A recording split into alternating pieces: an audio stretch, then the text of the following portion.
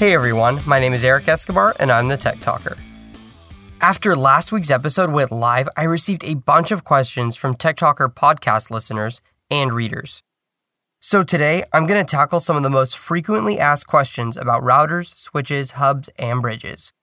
But first, this podcast is brought to you by Netflix Instant Streaming. Watch thousands of TV episodes and movies on your PC, Mac, iPad, iPhone, or Touch, or on your TV through your Xbox, PS3, or Wii, all streamed instantly to you by Netflix, saving you time, money, and hassle. For a free 30-day trial, including all 46 episodes of Breaking Bad, go to netflix.com/QDT. That's netflix.com/QDT. Okay, question number 1. Hey Tech Talker, you keep recommending that we get gigabit routers and switches, but my internet is only 10 megabits. Why does my router need to be faster? And that's from listener Peggy. Well, Peggy, that's a great question. Generally, internet connections vary widely in their speeds depending on your internet service provider or ISP. You're right in that most internet speeds are about 10 megabits, which is 100 times slower than a gigabit. So why do I recommend such a fast router or switch? Well, for one thing, 1 gigabit per second is the fastest speed under ideal conditions. So basically, that's as fast as it can possibly get in the manufacturer's testing environment. In the real world, this means that you'll probably see slightly slower speeds, similar to how advertised battery lifespans can vary. The next use for gigabit speeds is if you're connecting to your devices in your home network. If you're transferring files on your network between devices, your speeds will go much faster than if you're connecting to the device over the internet. Picture your home network is like a NASCAR racetrack in the middle of nowhere. Your computer is the car and your network is the road. Your speed is only limited to the road you can drive on. So if you have a super fast car on a really nice track, your car can drive really fast on it. It may not go very fast on the road connecting your racetrack to the rest of the world, but for anything on the racetrack, it's lightning quick. For example, if you were backing up your computer to a hard drive on your network, it would transfer files much faster than if you're doing it over the internet. The last reason I recommend a gigabit router has to do with future-proofing your technology. A really good router, which has gigabit speeds, will throw you back about $50 to $70, whereas a non-gigabit, oftentimes a 100 megabit router, may cost between $30 and $60. So for around $20 more, you get 10 times the speed. Thanks again to Netflix Instant Streaming for supporting this episode. With Netflix Instant Streaming, you can watch thousands of TV episodes and movies on your PC, Mac, iPad, or iPhone or Touch, or on your TV through your Xbox, PS3, or Wii. It's easy, convenient, and can save you a lot. One show that I love on Netflix is Breaking Bad.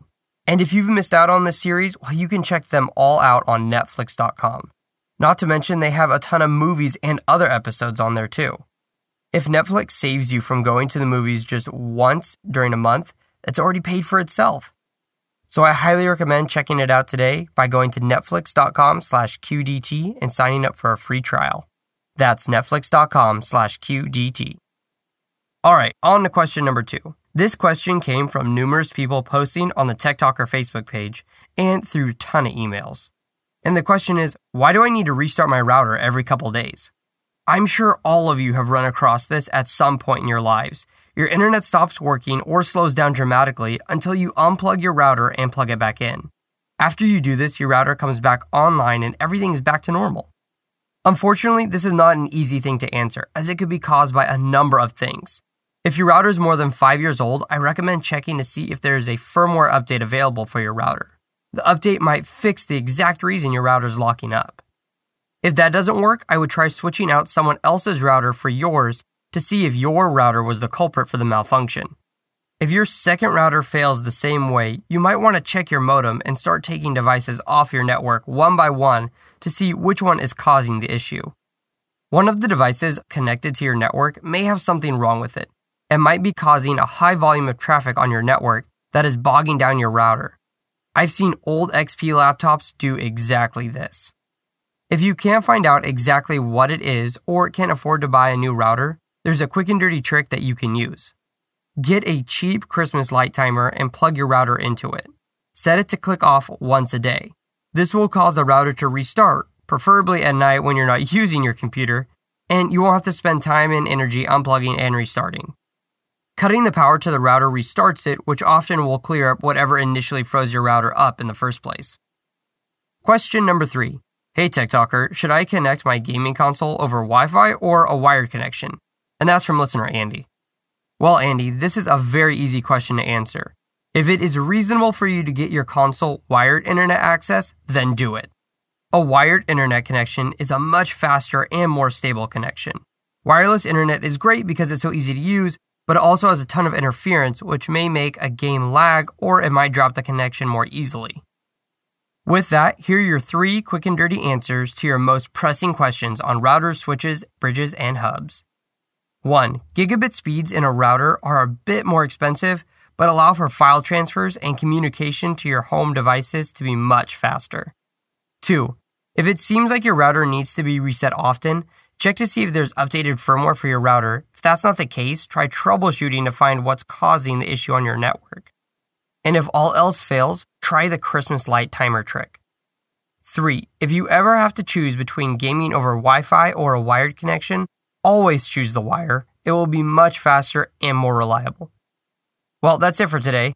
Have a question about anything in this episode or a suggestion for a future podcast? Send me an email at techtalker@quickanddirtytips.com or post it on the Tech Talker Facebook wall.